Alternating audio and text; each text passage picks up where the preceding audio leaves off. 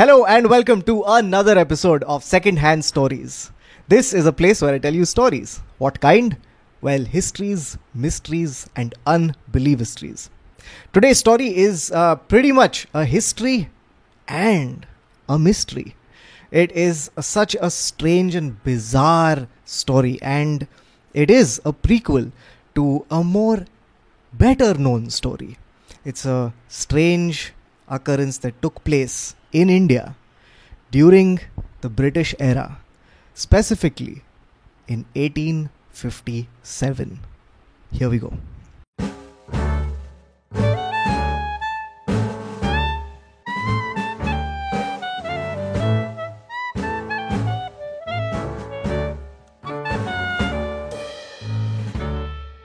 Our story begins in the year 1857. It's the early months of this year, and the British are ruling over India. They've been ruling over India since they won this decisive battle in 1757, a whole 100 years ago. And the magistrate of Mathura, a man called Mark Thornhill, enters his office and finds something extremely bizarre lying on his desk.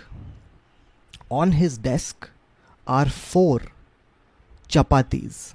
He doesn't know what to make of this, so he starts inquiring about this, and he is told that these chapatis were brought in by a policeman. The policeman claims that he got it from a village chowkidar, and the chowkidar has an even more bizarre story to tell. The chowkidar says that a man emerged from the jungle carrying 4 chapatis.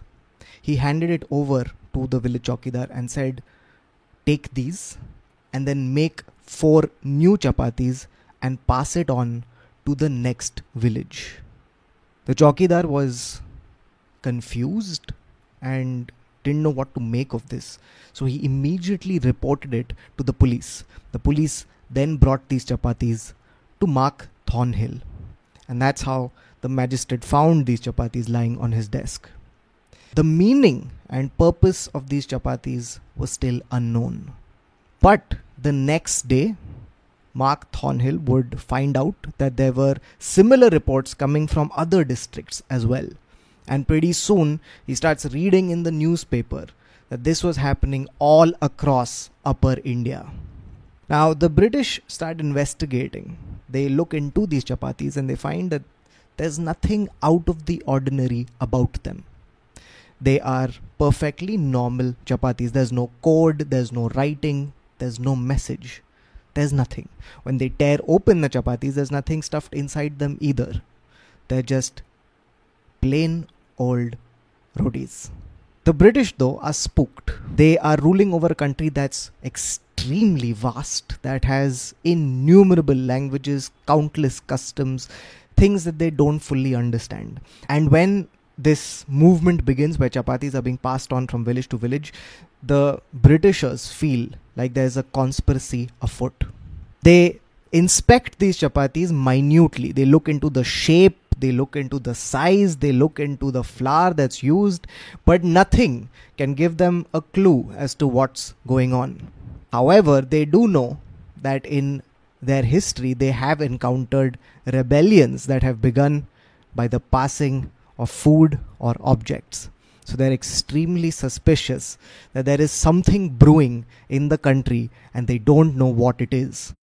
The other reason why the British were so paranoid about these chapatis was because of the frightening pace with which these chapatis were being spread across the country. The estimate was that these chapatis were traveling at the speed of 100 miles a night. Some even put it at 200 miles a night, which meant these chapatis were traveling faster than the fastest British mail. In addition, they found out that 90,000 chowkidars were involved in this pass in the parcel. It was a staggering feat, and the very opacity of this movement was causing a lot of problems for the British. The British begin investigating the causes, and it's a very difficult thing to do. They have to trace these chapatis back all the way, and eventually they're able to narrow it down to these chapatis coming from Indore. And that's when they get their first major breakthrough. They find out that there was an outbreak of cholera in Indore.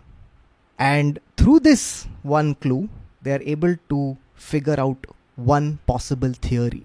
They find out that there was a ritual in India at this time which was called Chalauva. Now, this ritual basically was a ritual that was done to ward off disease. In this ritual, they used to symbolically transfer this disease into an object or a food item, and it was passed on as a metaphor for taking this disease away from the village.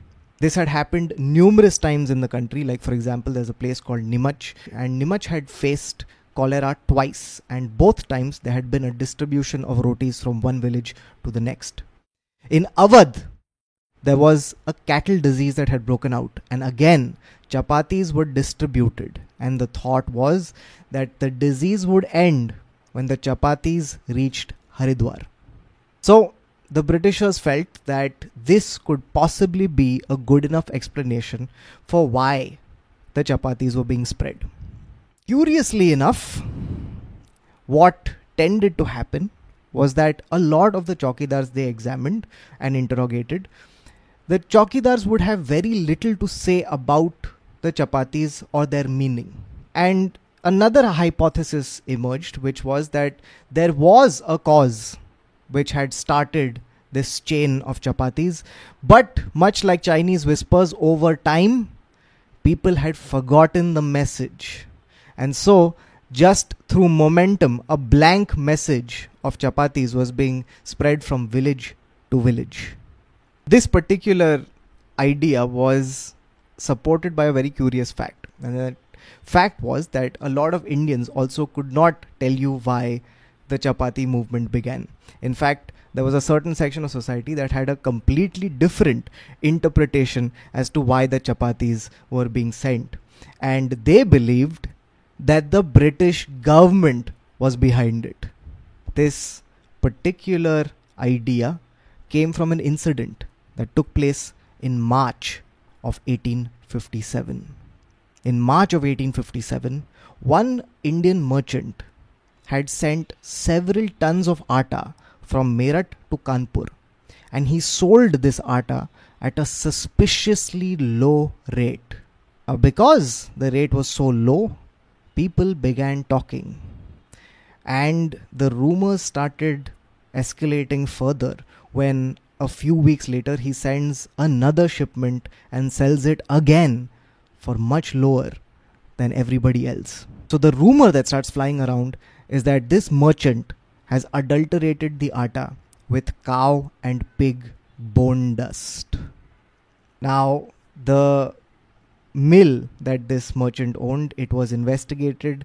Officials went there, a munshi went there, and they found nothing out of the ordinary. But once the rumors started, they did not stop. And these rumors were the basis around which a lot of people felt that the British were behind the chapati movement as well. They felt that the Britishers were adulterating these rotis with cow and pig bone dust.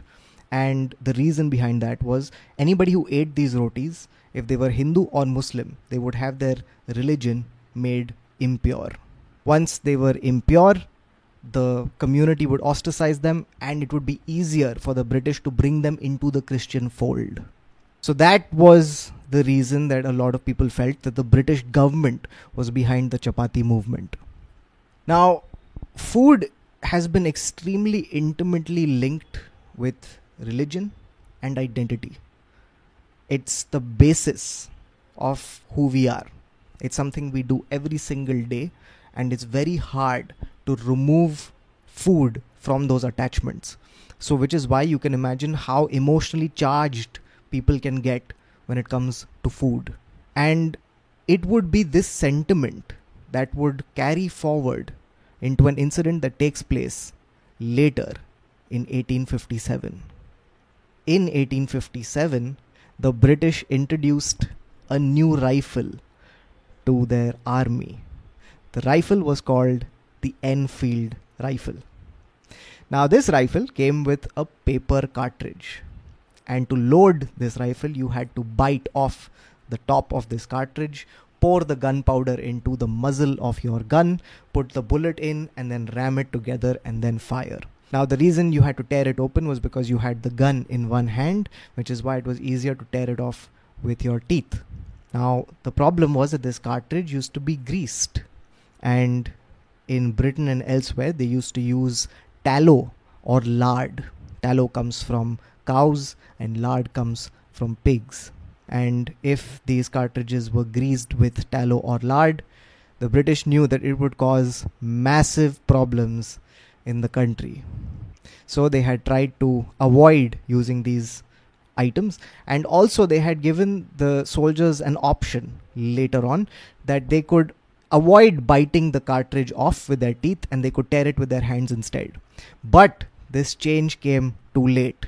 By then, rumors had already started spreading that these cartridges had cow fat or pig fat in them, and which is why the Hindu soldiers and the Muslim soldiers both felt that their religion was being attacked. And it led to an uprising in 1857 that was started by a certain Mangal Pandey.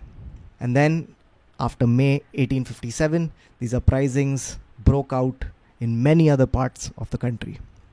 Historians have tried to link the Chapati movement to the uprising of 1857. It's not been conclusively proven. However, the timing could not be more tantalizing. We don't know whether the Chapati movement began because it was a ritual to ward off cholera, or if it was a British conspiracy to convert people, or if it was a hidden message that led to a mass uprising. What we do know for sure, though, is that in India, we are capable of making anything viral, including chapatis.